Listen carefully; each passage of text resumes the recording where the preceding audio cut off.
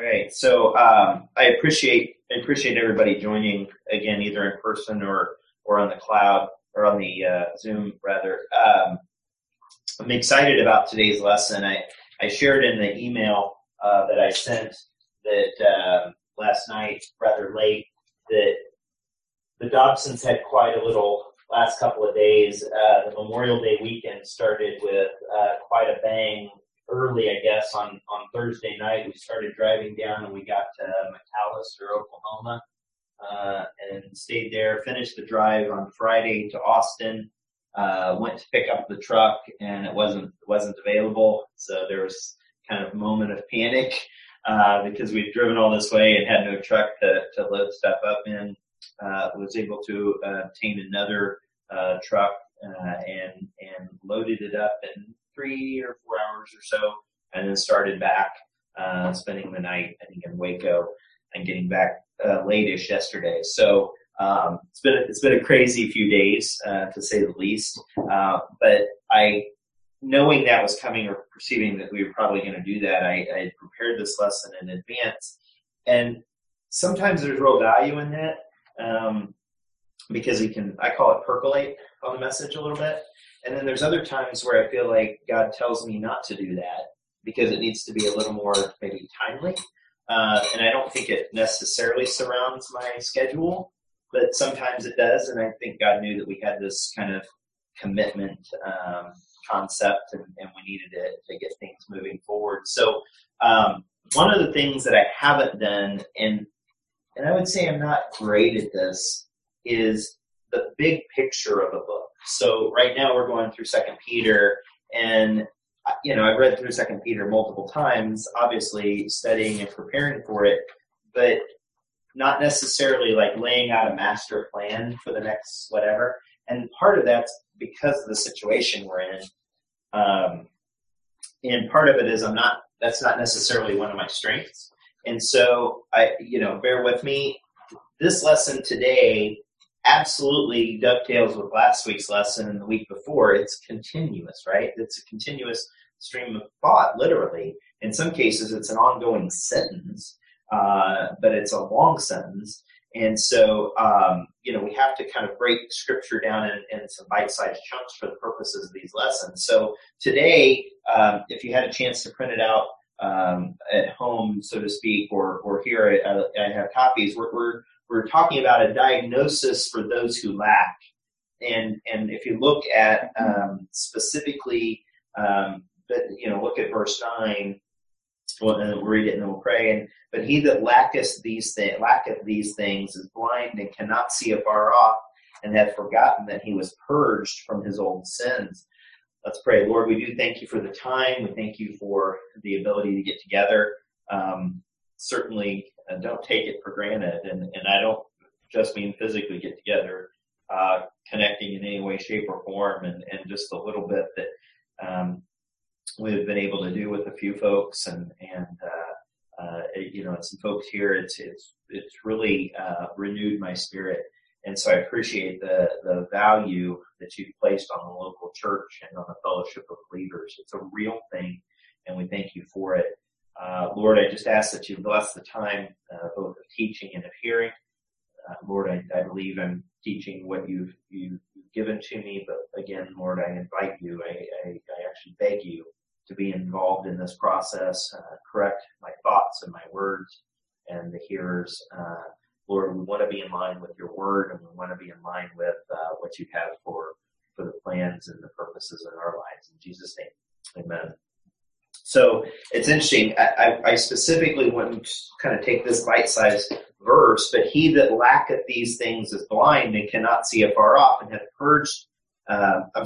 forgotten that he was purged from his old sins. So last week we talked about, I'm going to try to draw again, we talked about the guy, the believer, that had some things that were given in to him from God, right? And because he had faith, then he could have the other things, and that's at the top of your sheet, which actually start in verse 4, verse 5. And besides this, give all diligence, add to your faith. And it was, can somebody read them out? I don't have memorized. Virtue, I'll just abbreviate them. Knowledge, temperance, patience, godliness, brotherly kindness, and charity. Okay? So these things have to be added, and we have a responsibility in this. We're physically and spiritually invested in these things in our flesh. We need to add them to our spirit. We need to do them. There is a responsibility of the believer. The work of Christ is finished. There's no doubt about that. But he specifically, Peter says, you have to add these things. I mean, these are not just, he didn't say you already had them. He said you need to give diligence. You need to work at adding these things. So, the believer can get the exceeding precious promises, can get those things from the Lord, there's no doubt, and have a really good eternity. But if you want to be fruitful here, that we saw at the end of the end of verse 8, if you don't want to be barren and you don't want to be unfruitful, you need to add these things to your life so that you can function here on earth. And so I pictured that with a path, and the reason I'm drawing this today is I think the path, actually, the fork in the road, is really relevant to the continuation, right? We said that this was the barren path, right? Which was also corrupt. I think that's in verse 4. Talks about that. Having escaped the corruption that is in the world through lust. So this is a barren or corrupt path. I don't know if you guys can see that or not. You might need to toggle the view that you have so that I'm really big on your screen. But barren or corrupt. And then you have this fruitful path. And that's the path, of course, that we want to be on. And I realize Scripture doesn't specifically draw or describe this as a path, but I think it's helpful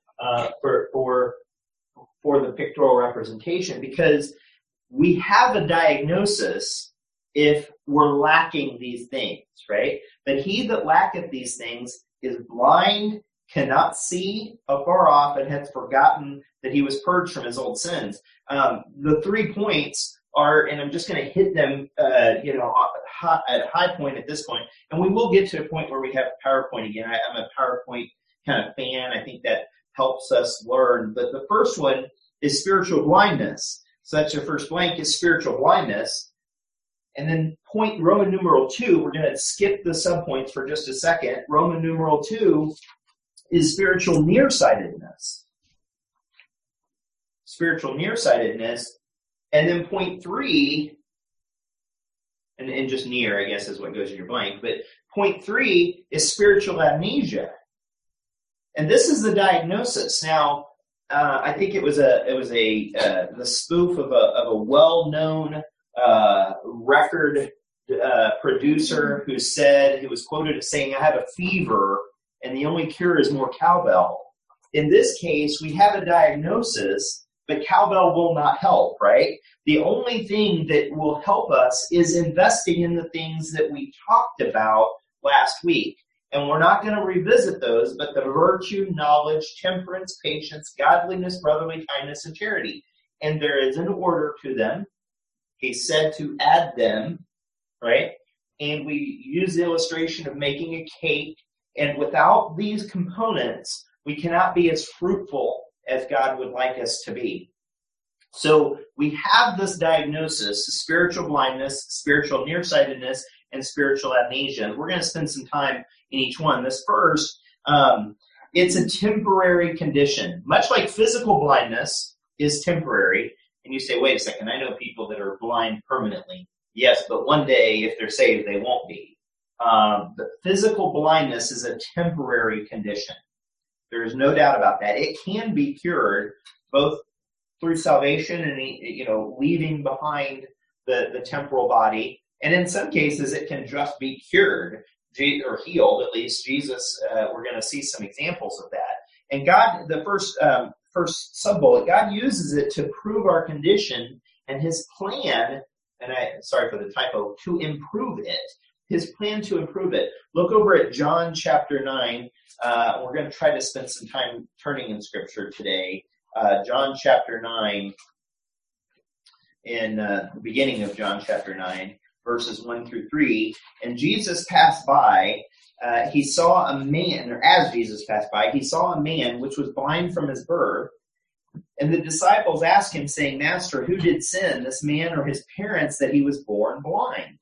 Jesus answered, Neither hath this man sinned, nor his parents, but that the works of God should be made manifest in him.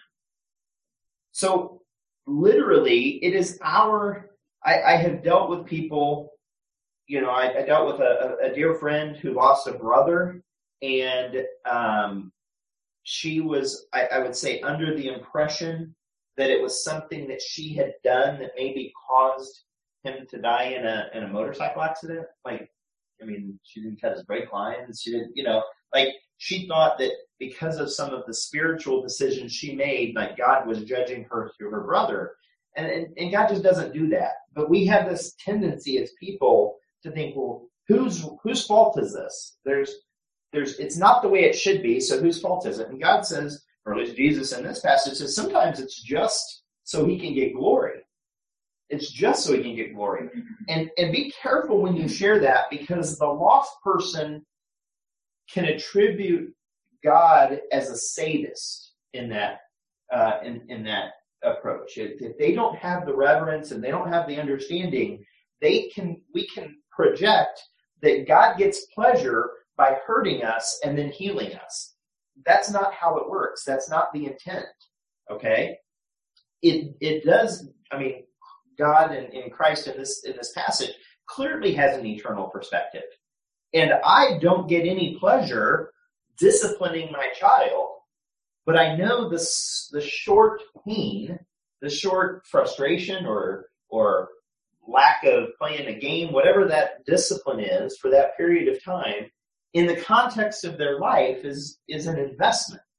And that's how Christ works through us.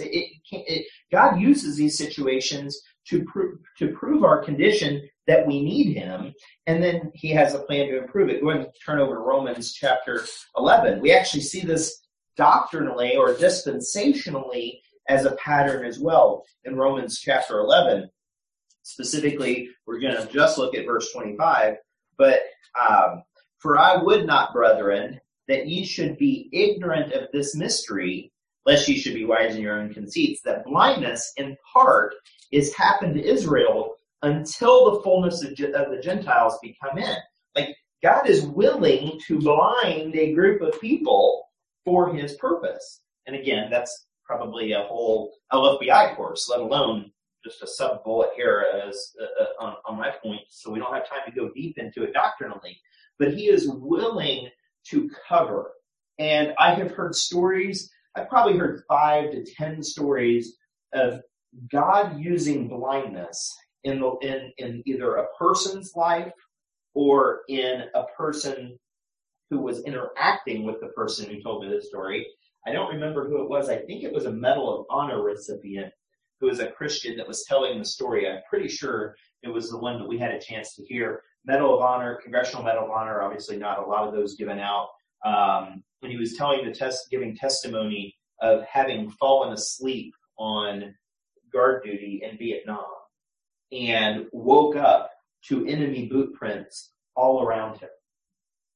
That they had been right there, and the only thing he can do is attribute to the fact that God blinded them to his presence.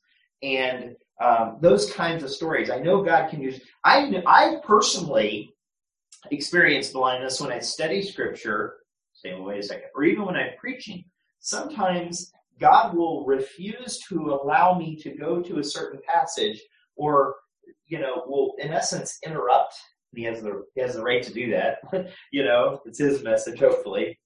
And I can't find a verse. I can't find a point in my notes, and I just have to move on. And I really do think he is maybe not blinding me, but not allowing me to see what I think needs to be said, because he wants something else to be said, or he doesn't want that to be said.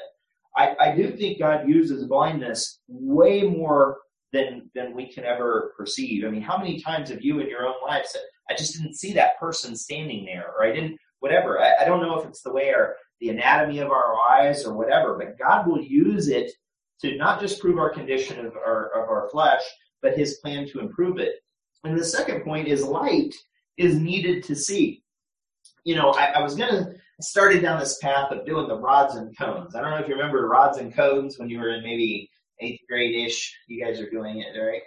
Rods and cones in your eyes, right? The rods are the ones that do light. The rods are the ones that see color, right? No? Cones are color, okay? And so the cones are real active in the daytime, right? Because we need to be able to see color. But at night, as I'm, squarely in middle age and occasionally have to get up and use the facilities in the middle of the night, it takes a minute for my cones to turn on, because at night you don't see the color, you see the contrast, okay? Color is not as important, and I think that's kind of neat, but all of it needs light. And years ago, I think we've done this, I think I've experienced this twice in my life, where I was in a cave, a tour of a cave, and they turn off all the lights. Have you ever done that? People in the room, some of the people on Zoom, thumbs up if you've ever been in a cave and then they turn off all the lights. Okay, yeah. Like, it's pitch black. You have temporary blindness, but the last I checked, your eyes still work. Like, your eyes work, but they don't have what they need to operate. And so you can be blind, but your eyes work just fine. Your eyes work, right? Look over at 2 Corinthians 4. So all of this is under this context. If you have not put those 2, 4, 6, 7 things and added them to faith, virtue, knowledge, temperance, patience, godliness, brotherly kindness, charity, if you've not put them, you have some spiritual blindness going on. Maybe it's because you're not allowing the light in, right? 2 Corinthians 4, verses 3 to 4. That doesn't. I'm because I'm not in the right. There we go. But if our gospel be hid, it is hid to them that are lost, in whom the God of this world, obviously Satan, hath blinded the minds of them which believe not, lest, look at this, the light of the glorious gospel of Christ, who is the image of God, should shine unto them. So literally, Satan can blind people by blocking the light of Christ from getting to them. And I think that's a really interesting concept. I think that's a really interesting spiritual concept and physical concept. It's weird to think when I'm in a cave, or maybe you've been in, we have a couple of rooms in our basement that if all the lights are off, like in the basement, it's like no lights down there. And you can kind of do one of these, and you can't see your hand move in front of your face kind of thing. And maybe I would be like, maybe Michelle would like sometime flip the light on, and I'll be standing there going like this because I'm doing this and I think it's fun. And she'll be, what are you doing? And I'll be like, it's a spiritual illustration. So I'll try to spin it, right? But it's amazing to me that our eyes can work, but we can be spiritually blinded, and that Satan will use that specifically to block the light of the gospel of Christ from entering their eyes. Continue on over into 1 John chapter 2. 1 John 2, and pick it up in verse 9 through 11. He saith, he that saith he is in the light and hateth his brother is in darkness even until now. He that loveth his brother abideth in the light, and there is none occasion of stumbling in him. But he that hateth his brother is in darkness, and walketh in darkness, and knoweth not whither he goeth, because the darkness has blinded his eyes. So these things that can get between us and Christ, the true light that lights us, whether it's the lost, Satan using a blinder to keep the gospel from reaching folks, or whether it's something like this, that's some sort of sin condition that's blocking the effectiveness of the light, can blind us. And so the third bullet or sub-bullet, point C, spiritual sight is best. Spiritual sight is best. Now, this is, I hate to be a spoiler, right? I hate to be a spoiler, but I got to be a spoiler because I feel like it's the lesson. So who has seen the Book of Eli? The Book of Eli? Like, if you're going to see the Book of Eli and you have not seen it yet, cover your ears. Does everybody know what's coming? Because the Book of Eli, it's Denzel Washington. It's a little gory, but other than that, I think it's a pretty decent movie. And he is carrying a King James Bible from a post-apocalyptic situation from somewhere conceptually in the Midwest to San Francisco because there's a library forming, and he has to go through the desert or mountains and post-apocalyptic situation, right? But he gets there, and he's lost the Bible, but he gets there, and he has memorized it because you find out at the end of the movie he's blind.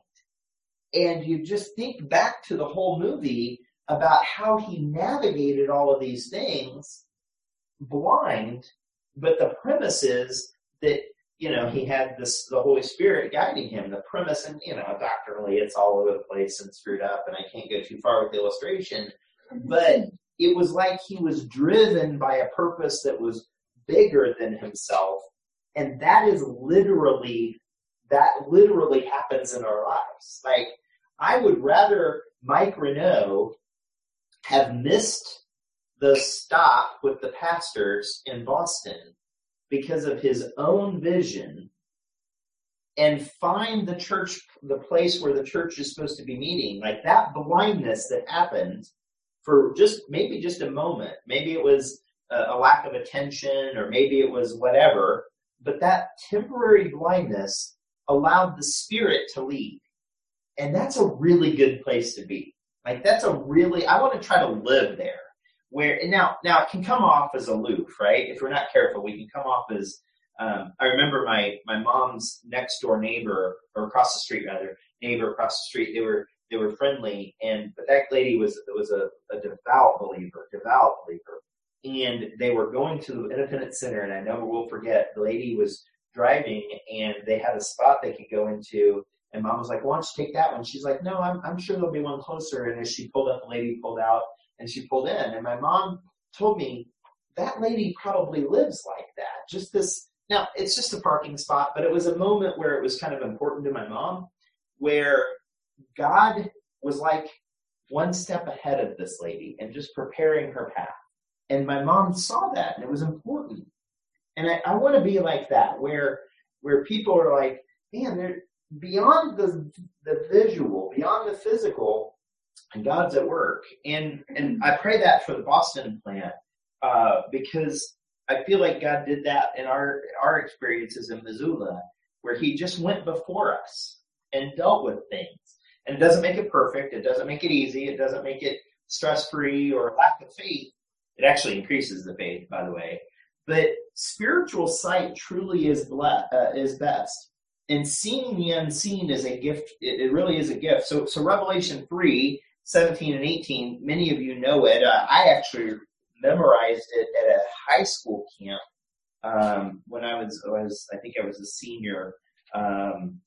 Maybe, I don't remember. But anyways, junior or senior.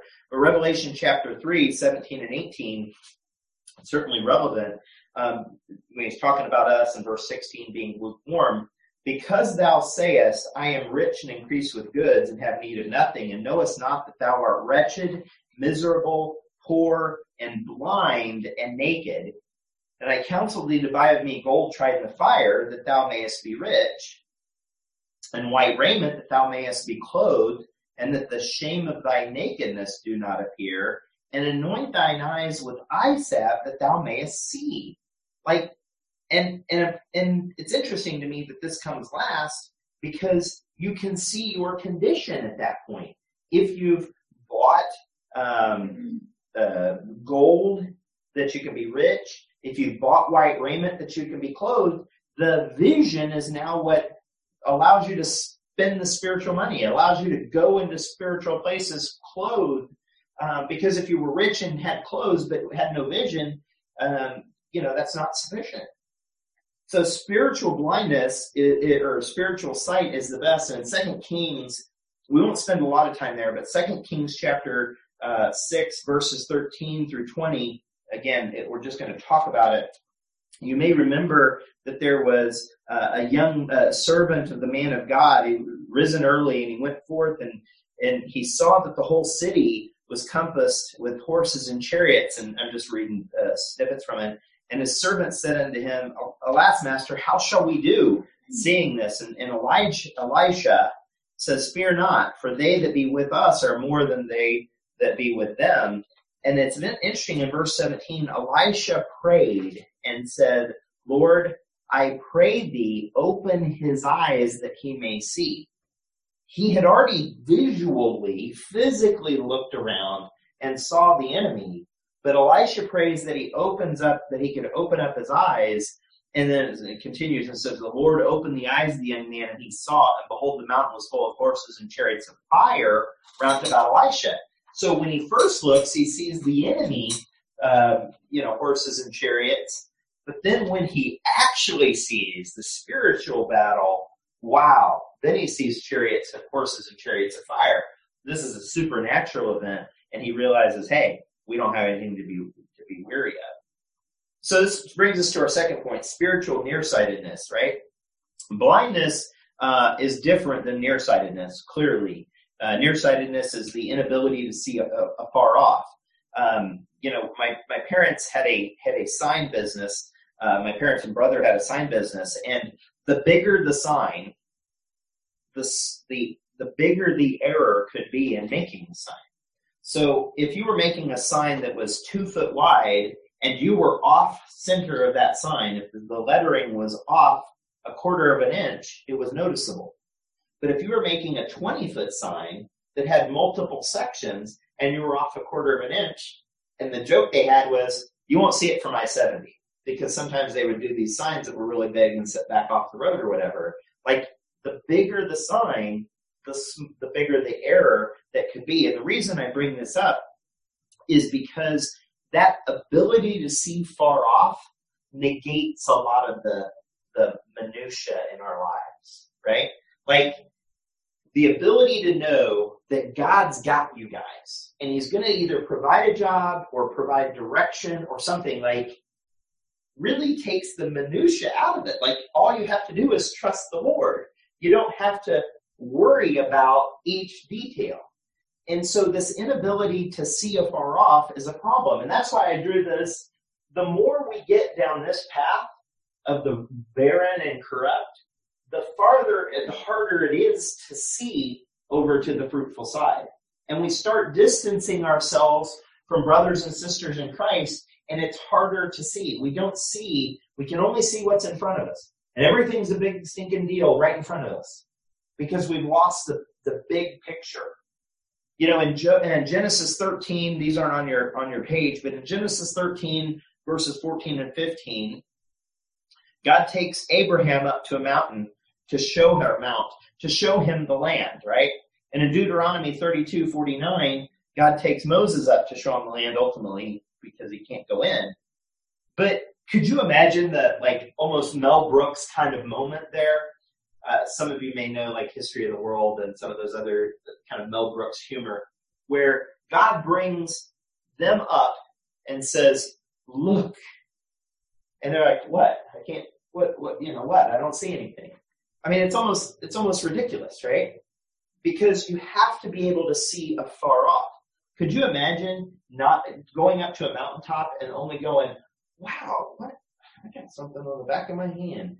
And people were like, but look at them. No, but look at I got stuff on my shoes. Like, the inability to see far off is a problem. It's a matter of perspective.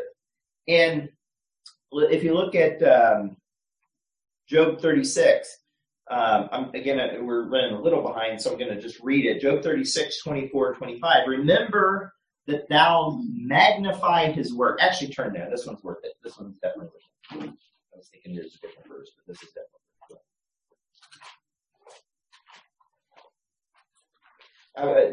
it. While you're turning there, there's this illustration and maybe you've heard it in different ways, that the inability to see perspective, the inability to see, quote, afar off, is a problem for people. If you put 5 people in a room with an elephant and they don't have a matter of perspective, one will describe the elephant as a tree trunk, right, a leg, or one will describe it as furry because they might feel the tip of its tail, and another one might find it soft because of its big ears, but another one might think it's like a snake because of its trunk. But it's not until you step back and you take in the totality of the picture that you can get perspective. And in Job 36, specifically in 24:25, and I thought I was a couple pages off, remember that thou magnify his work, which men behold. Every man may see it. Man may behold it afar off. Literally, we should be in a position where our lives, men that are afar off from us say, God's at work in that person's life. They're not doing that. They're not manipulating that. God's at work there. And I put the reference here. It's not maybe practically the application is limited, but in Matthew 26, and I just think this is really interesting that Peter in 2 Peter says that it's important to see afar off, that you need perspective, because in Matthew 26:58, Peter followed Jesus afar off unto the high priest's place and went in and sat with the servants to see the end. And it's just interesting to me that Peter realizes the value of perspective. In this case, the distance was a problem, so that was a bonus for no. Just I thought it was very interesting, and I needed to include it. So that brings us to our third point: spiritual amnesia. You forget, or you remember not the cleansing that took place. Right? In 2 Peter 1:9, it says, and hath forgotten that he was purged from his old sins. So this person that gets farther away from being fruitful starts to forget, because the corruption that is building up on them, like barnacles on a seawall or on a boat, they forget their purpose. They forget, and the next thing you know, they have total spiritual amnesia about what God, did with them. Judges 8:34, it says the children of Israel remembered not the Lord their God. Psalm 78:42, they remembered not his hand, nor the day when he delivered them from the enemy. Psalm 106:7, our fathers understood not the wonders in Egypt. They remembered not the multitude of thy mercies, but provoked him at the sea, even at the Red Sea.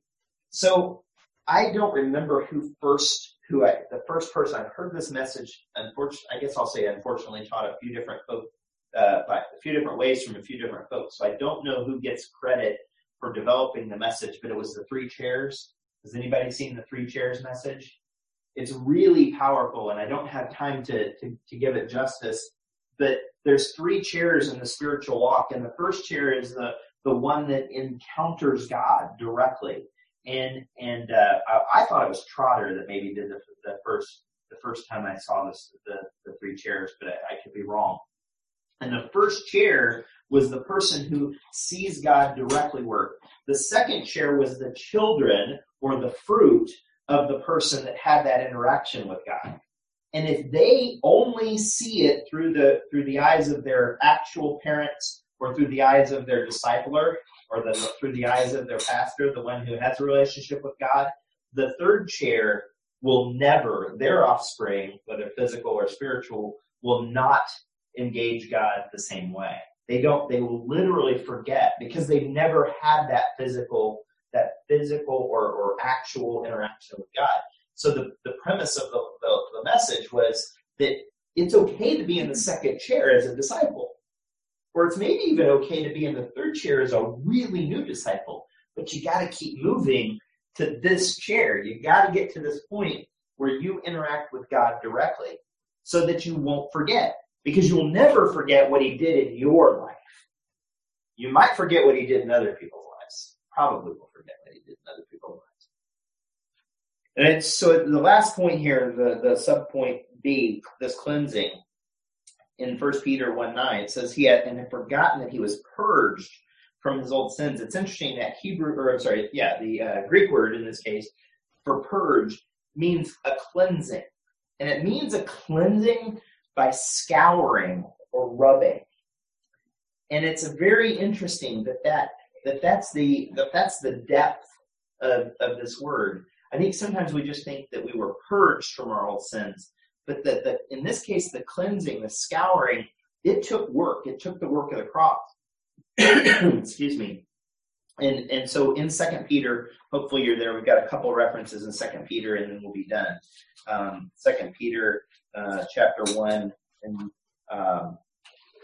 in verse 4, right? We actually looked at that a couple weeks ago. 2 Peter 1 and verse 4 specifically says, whereby are given unto us exceeding great and precious promises, that by these you might be partakers of the divine nature, having escaped, literally means purge or cleanse, from the corruption that is in the world through lust. It's literally the same word. So the King James translators in verse 4 posture it as escape the corruption. In verse 9, posture it as purge, but it could also be postured as cleanse. Look in 2 Peter chapter 2, verses 18 through 20. It says, for when they speak great swelling words of vanity, they allure through the lusts of the flesh, through much wantonness, those that were clean escaped, same word, from them who live in error. While they promise them liberty, they themselves are servants of corruption, for whom a man is overcome, the same is he brought in bondage. For ever after they have escaped the pollutions of the world through the knowledge of the Lord and Savior Jesus Christ.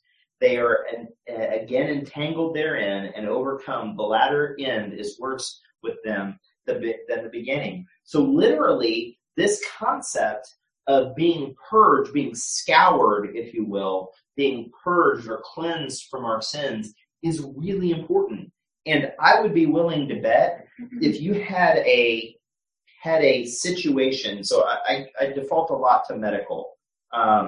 So somebody that maybe is burned or maybe a road rash from a motorcycle accident. I've had the opportunity to see some of those folks, and they literally have to tear the skin apart to get the infection out. Person's not going to forget that. They're never going to forget that. They may never forget the pain associated with it.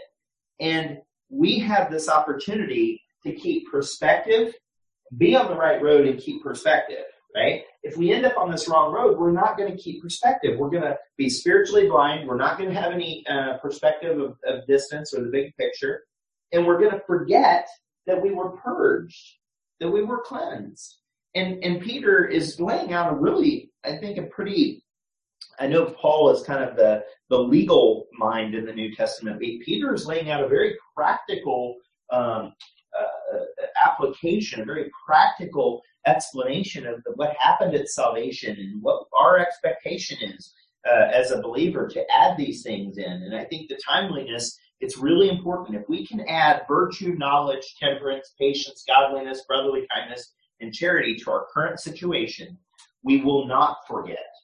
We will keep things in perspective. We won't have spiritual amnesia, and we certainly won't be blind. Let's pray. Lord, we thank you for the day. We just ask that you, Lord, be with us as we go, whether for folks that maybe have already come to service and will be going on. Lord, I pray for their journeys. For those of us who will be going to service, I pray that you continue to speak to us. For those, on Zoom, maybe they're probably already seen service online. I just pray for their day as it continues.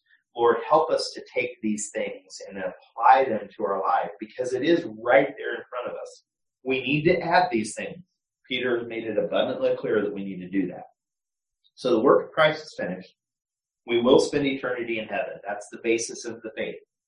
But to operate effectively here on the earth, to be fruitful, to not be barren, to have perspective, not be blind, not be spiritually nearsighted, and not forget, Lord, we need to add these things to our life. Help us to do that in a wise way, not in a prideful way, but in a very humble way. In Jesus' name, amen. Have a great day. I always feel weird about closing it out. It's good to see Doug. I haven't seen your face in a long time, so it's really good to see Doug. Oh, look at the heart that Rhonda's made. Isn't that nice? Big thumb up. A huge thumb up from Shane, because it's just perspective. Ji-Sung, it's good to see you. Ryan's, are you okay? I wasn't sure if you were frozen. It looked that you were perfectly still for a second. Christy, good to see you. Give Tim our love and hug your little ones for us. So take care. Have a good day. Bye.